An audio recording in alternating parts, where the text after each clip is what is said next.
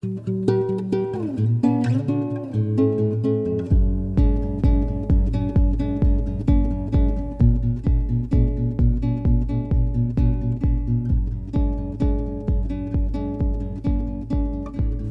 I'm Matt Salis, and I want to welcome you to another edition of the Untoxicated Podcast. Today's episode is week 2 of the Shout Sobriety program, the podcast associated with week 2. For those that are not in the Shout Sobriety program and might have just stumbled upon this episode of the Untoxicated Podcast in another way, let me just explain. We have launched a 6-week online sobriety program, early sobriety program. It's called Shout Sobriety. And this podcast episode is the introduction to the topics for week 2. And the reason that we've made it public and not hidden it behind a password protected wall is because we want people to stumble on it, hear what we have to say, maybe wet their whistle a little bit and think, I need to look into this more deeply. If you're one of those people and you'd like more information on Shout Sobriety, please go to shoutsobriety.com and check us out. If you'd like to enroll, we'd love to have you. On to the topic for this week. This is one of my what I think is one of the most important topics about finding a path to long-term sobriety, at least the path that I found. It's relatively new. The topic is brain chemistry, and it incorporates the science of the last decade or so, what we've learned about what is really the final frontier of biology, and that is the brain. This is stuff that wasn't available 80 years ago when the big book of Alcoholics Anonymous was written. I often, in my writing and in my talking, I am critical of Alcoholics Anonymous, but let me just be really clear. I think it was a great program for the time that it was written. I know that it's saved millions of lives. I think that it still serves a great purpose and is a great resource for a lot of people. But there's just plain things that are missing. If you wanted to learn about mathematics and you asked Nellie Olson's math teacher to teach you everything she knew, you'd learn different stuff than you'd learn from a math teacher trained in the 21st century. And that's kind of part of how I look at the big book of Alcoholics Anonymous. It's not that there's anything wrong with it. We've just learned a lot in the last 80 years, and brain chemistry is certainly one of those topics. So it's a really important, necessary piece of information for me to maintain my long-term sobriety. I'm one of those people who, if something is ailing me, not necessarily a cold or, if I've got a splinter or whatever, I don't need to know the ins and outs of something minor. But if something long-term and debilitating is causing me problems, I don't just want to understand what the cure is. I want to understand how I came down with the affliction to begin with. So understanding what's going on in our brain chemistry when we suffer from alcoholism has just been huge for me, not only for the success of my sobriety, but just for my sanity. It does a lot of good to remove the shame and the blame that's associated and the stigmatization of the disease when I understand what really happened to have me contract the disease and what was necessary for me to fix myself. So in my head, the way I view the topic of brain chemistry, I organize it into 2 components. Generally speaking, I would consider one component to be neurotransmitters and the other component to be the subconscious mind. So let's talk first a little bit about neurotransmitters. I think just for simplicity's sake, I'm going to stick with dopamine as the neurotransmitter that we talk about today. Dopamine is a neurotransmitter that is part of the reward system in our brain.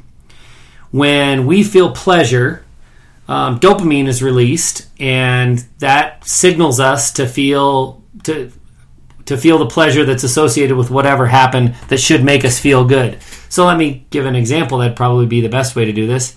If we are acknowledged at work for having done something great, or if one of our children gets an A on a test, or if the sports team that we enjoy watching wins a game. These are little common everyday occurrences that should make us feel pleasure.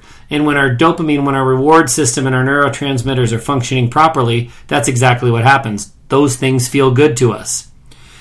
For many of us who have gone through addiction, the neurotransmitter system gets hijacked by alcohol in our brain. And the way I understand it, the way I explain it to people, is that drinking alcohol, along with the other things that I mentioned and many more things in our lives, bring us pleasure. And when we drink alcohol heavily, every time we experience the pleasure of drinking alcohol, a little bit of dopamine gets released. Part of our body's job, part of our brain's job, is to work to reach an equilibrium. And part of our brain attempting to reach that equilibrium is limiting the overall dopamine release. So if we begin to associate pleasure with alcohol and our brain gets used to looking for that alcohol trigger to release the dopamine, it starts to reserve the dopamine for the alcohol trigger and won't release it for other things because it's not healthy for our brain to flood itself with dopamine. So you have these everyday pleasures. You eat a dessert that you really like, or you go dancing with your spouse, or something great happens with your kids. That should elicit a feeling of pleasure. But when we are heavy drinkers, our brain, we teach our brain basically not to release any of the dopamine until we provide alcohol to the brain. So that makes life a pretty depressing place, and that is exactly what happened with me. It got to the point where nothing would bring me pleasure except for drinking. And as my alcoholism, which as we all know is a progressive disease, as it continued to progress along, that got kind of double-edged sword, both edges of the sword being sharp and dangerous. I would drink the alcohol so that I could get that pleasure reward, but then at the same time, the alcohol is what was causing depression for me. So really, it was hurting me in a lot of different ways. Little life pleasures that should feel great, the ones that I described a bit ago, no longer brought me pleasure. And the only thing that did bring me pleasure also came along with a backside of some really debilitating depression and anxiety and just overall pain. So the best term that I've heard to describe what happens with the neurotransmitters in our brain is the word hijack. Your alcohol consumption really hijacks the release of the dopamine and the proper function of our neurotransmitter reward system. It's very common. It's not very well known, however, and that's one of the real tragedies of the way we treat addiction in this country at this point in our history. The scientists know about this stuff, and a few recovery warrior brain chemistry nerds like me learn about it, but it's not a part of many treatment programs. It's starting to become more commonly associated with kind of new wave treatment programs, but it's essential, and it's something that must be understood because it brings great comfort to those of us who suffer from alcoholism just to know the source of our affliction, the source of the pain that we're going through, to know why a beautiful summer morning when you don't have responsibilities and you can enjoy taking a walk through your neighborhood, why that doesn't bring you any pleasure when it should, why a T-bone steak cooked to perfection no longer brings you pleasure, why life becomes dull and dreary and gray. It's important to understand why that's happening. In the second week of the Shout Sobriety program, one of the big reading assignments is going to be reading a book by a woman named Annie Grace called This Naked Mind. And Annie does a really good job of explaining the brain chemistry and how it works. And the big thing that Annie does is she teaches us to consider alcohol to be a poison. When we look at the way alcohol hijacks our reward system, we should be angry about that. We should go from saying, gosh, I wish I was a normal drinker and I could drink 2 drinks and then walk away from them. We should transition from that opinion to alcohol is bad for me in any quantity. And just because I couldn't control how much I drank shouldn't make me jealous of people who can. I should vilify and be afraid of and want nothing to do with alcohol in any quantity. So rather than wishing that I could be a normal drinker, I'm pretty glad I'm an excessive drinker and that I've made the decision to cut alcohol out of my life altogether. That's a really important decision to make, distinction to make on a conscious level. I know that there are people in my life that are more in control of their drinking, and there were certainly times toward the end of my active alcoholism where I was jealous of those people. I wished I could be like them.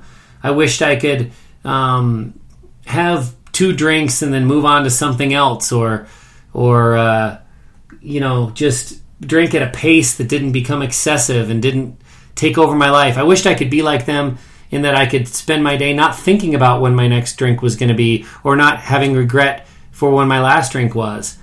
Well, that jealousy is over, and it's really, really, I can't emphasize enough how important that is for my long-term sobriety. Now, frankly, this sounds a little bit arrogant, and I feel a little bit guilty for feeling this way, but the people in my life who I used to be jealous of for the control they had over their alcohol consumption, I actually pity them a little bit. When I see someone having a couple, 2, 3 drinks a day and thinking that that's fine and that's an acceptable way to go through life, and that because there's no outward signs of calamity as a result of their drinking, that this is the American way and this is something that should be continued on into the future. I feel sad because I know that even though their brain was not affected to the extent that mine was by their alcohol consumption, it's a poison, and it's that little, whether you get a great euphoric feeling like I did from drinking alcohol, or you get just a little buzz, a little warm and fuzzy, that's coming because your brain function is being interrupted. Your brain function is being ever so slightly damaged. That's what gives you the buzz feeling. I mean, we all know that you can't stick your nose to the tailpipe of a car and suck in a bunch of times. And if you do, that kind of that buzzy feeling you get, we all know how damaging and distressful that is, and potentially deadly, certainly. It's the same thing with alcohol. Just because you get a little buzz and you do that 3 or 4 or 5 or 6 days a week, that doesn't mean it's okay. You are damaging the way your brain works, even if in a slight way over time those things add up.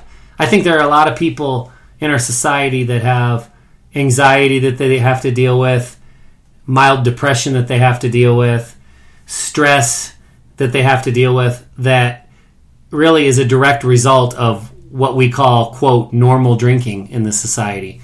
And if they cut the drinking out altogether, the brain function would return to at least near normal eventually. Couple of things to say about that return to near normal. I don't believe that my brain function will ever return fully to normal. I believe that the learning that my brain did, the hijacking of the neurotransmitters, that knowledge will stay in there forever. And there's evidence to support that. There are lots of cases of people who have quit drinking for extended periods of time. One of the people that I've studied extensively is Robin Williams. He quit drinking for 20 years. And when he decided it was okay for him to go back and start drinking again, he immediately, like that same week, went right back to the old patterns of drinking, the old blackout drunkenness. Everything was as if the 20 years of sobriety hadn't existed. So I believe that our brains retain the knowledge of what to do with alcohol, how to use it to hijack our reward system, and that just lays dormant for as long as we stay sober. But if we ever drink again, that ugly monster is going to jump right back up and be in the same dangerous condition that it was when we stopped drinking. So I don't believe, again, that my brain is ever going to go back to fully normal. I also believe that I have used up all of my tokens for mistreatment of my mind and body. What I mean by that is, I think that our bodies have a tolerance for us to eat like crap and to not get enough sleep and to drink alcohol. But I believe that when you develop alcoholism, and in my case, I was a heavy drinker for 25 years, when you put your body through that, when you put your mind through that, your tolerance to manage other ways of abusing our bodies, it's all used up. So I need to get enough sleep. I need to get 7-8 hours of sleep a night, like, period. I can't, like I used to be able to, I can't not sleep enough, and then when I start to get weary in the afternoon or evening, have a couple beers and it'll pep me right up. That doesn't exist anymore for me. So sleep has become ultra important for me. Likewise, I need to eat the right balanced diet. Sugar is treated in our brains in very much the same way that alcohol is. They share the same neural pathway. So think of it as though you've cut grooves in your brain for how the neurotransmitters should flow by drinking alcohol excessively for years. When we cut the alcohol out, those grooves are still there, and guess what fits in the same groove? Sugar does. So when I go off the rails because I'm having a hard time or haven't gotten enough sleep or something's stressing me out, and I eat a bunch of sugar that I normally would try to avoid, it sends me into a depression. And the way the science has been explained to me, it's because that sugar is flowing down that same exact grooved neural pathway that the alcohol cut for it, and it's leading to the same place, the same reward system hijacking, the same depression, the same anxiety. So I can now, even though alcohol is behind me, I can stimulate or simulate the depression effects of alcohol by consuming a lot of carbs, simple carbs, and like white flour stuff, and a lot of sugar. So that's stuff I've got to avoid. And when I do, I mean, I don't have necessarily a scientific study to show you, but I've got my life, and I can tell you that in times where I have broken down and, said a bowl of ice cream sounds like a good dinner to me, I pay for it the next day. And when in times where I'm not perfect, far from it, but when I try to keep to what would be considered a pretty healthy diet and I get enough sleep, I don't have to worry about any of that stuff. The alcohol-induced or sugar-induced or exhaustion-induced depression, it isn't there. So it's really important for me to stay on track in that way. The other part of the brain chemistry discussion is about the subconscious mind. And when I first learned about this was a little much for me to take. Annie Grace talks a lot about it in her book that I referenced, This Naked Mind. But the more I read, I reread, I thought about it, I saw references to it in other places besides just one book, I started to realize that this is really important stuff. The idea is, if you think about it for a minute, your subconscious mind is powerful, and it is all pattern-driven. The things that we do on a routine basis, our bodies expect us to do those things at the same time. The body clock is a great example. How many of you wake up about 30 seconds before your alarm goes off in the morning? That's because your body knows that that's the time you get up, and it's used to it, and you don't, in many ways, even need the alarm to wake you up. That's why we get hungry at regular intervals. When we're used to eating our lunch, we start to get hungry. When we're used to eating our dinner, we start to get hungry. And the subconscious mind just controls so many things. All the involuntary functions, like keeping our heart beating and keeping our breath breathing and our eyelids blinking. These aren't things you ever think about, but yet they happen. And if you really stop and think about all the things that our subconscious controls below the level of our awareness, our brains are really just unbelievably powerful instruments. So it should be no surprise when we groove alcohol into our lives and we get used to drinking at a regular interval. For many people that drink on a daily basis, that's every evening, right, after work. So when that time rolls around, 5 o'clock or 6 o'clock in the evening, and you're used to pouring that first drink, your subconscious mind, it doesn't give a rip what you've decided to do with regard to alcohol. It doesn't care about willpower. Your subconscious doesn't care how determined you are or how many times you've quit unsuccessfully and how important it is to you going forward. Your subconscious doesn't care that you know about neurotransmitters. It doesn't care that you've got family members that are begging you to quit. It doesn't care that you've determined that your anxiety and depression comes from alcohol. When your witching hour rolls around, which, again, for many of us, it's 5 or 6 o'clock at night when the workday is done and it's time to relax, your subconscious is screaming for you to deliver the alcohol that it's used to. It's just part of the pattern.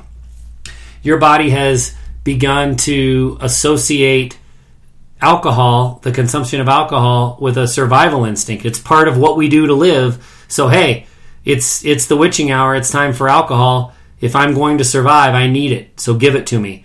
And that subconscious mind that controls all these involuntary functions and runs on these routines is way more powerful than our willpower or our desire to control things.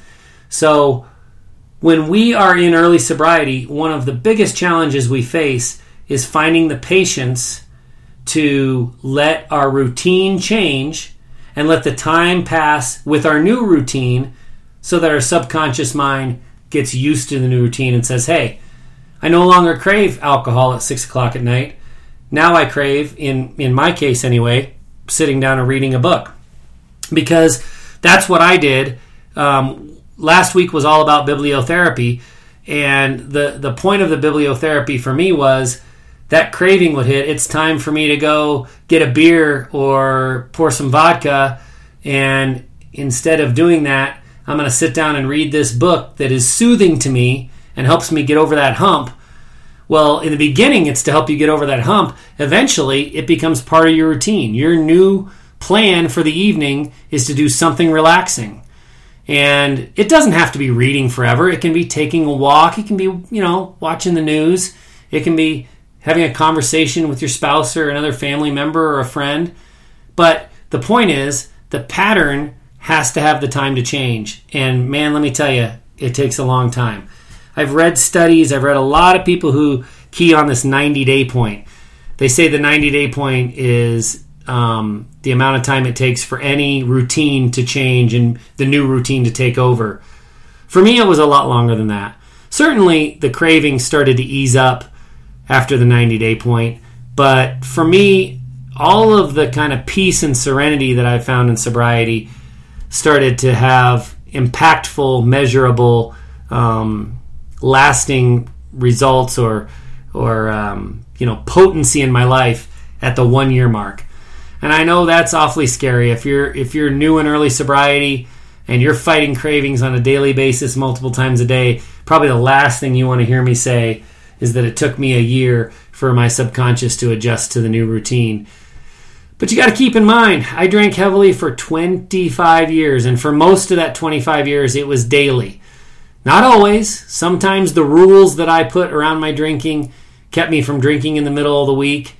But for the most part, for those 25 years, I was a daily drinker. So that is some serious pattern grooving, some serious routine, and getting out of that routine and changing it to something more healthy. It just takes a lot of time. So I think there's good news and bad news in that. It's scary to think of going a year before your pattern's going to change. But I think understanding what's going on in the background, for me anyway, was just wildly helpful. Because I had tried so many times, more than a half dozen times I had tried to quit drinking. And I'd reached this extended period of sobriety, 6 months. I made it to 9 months once. And I still wasn't feeling good.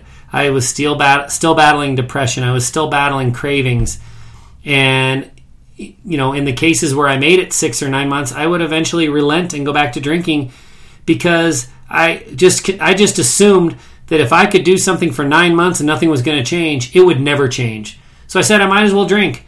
Even though drinking comes with depression and it comes with a crappy marital relationship, at least I get some comfort from it. And if I'm never going to get away from these bad feelings, drinking was kind of the lesser of the two evils. Little did I understand that when we've done this much damage to our brains, it takes, in my case, a year the patterns to change and the relief to come. So again, good news and bad news. You understand what's going on. Bad news, man, you're going to have to hang on tight for quite a while before it gets better. But I do wish you luck, and I hope you find that peace eventually. So that's really the topic for this week. It's brain chemistry. The reading, a big chunk of the reading is the book that I referenced, This Naked Mind by Annie Grace. There's also some blog posts that I'd love you to read about my experience with brain chemistry. Like I'm going to say a lot of times in this program, because this stuff means so much to me, this is one to take seriously and really spend some time with. It changed my life. This brain chemistry topic is what got me over the hump from just struggling and white-knuckling to really being on the road to recovery. And I certainly hope that it can do the same thing for you. If you're part of the program, you've got my email. I look forward to our weekly phone conversations and text correspondence. Reach out with any questions or any feedback, or if you've had kind of an inspirational moment and you want to share that as you're going through the reading, I'd love to hear about it. Just remember, this road to long-term sobriety, it's a long one. It's a lot of hard work, but it's definitely worth it at the end. And we're all in this together. So thanks for listening to week 2 of the Shot Sobriety program on the Untoxicated podcast. And I look forward to talking to you again soon.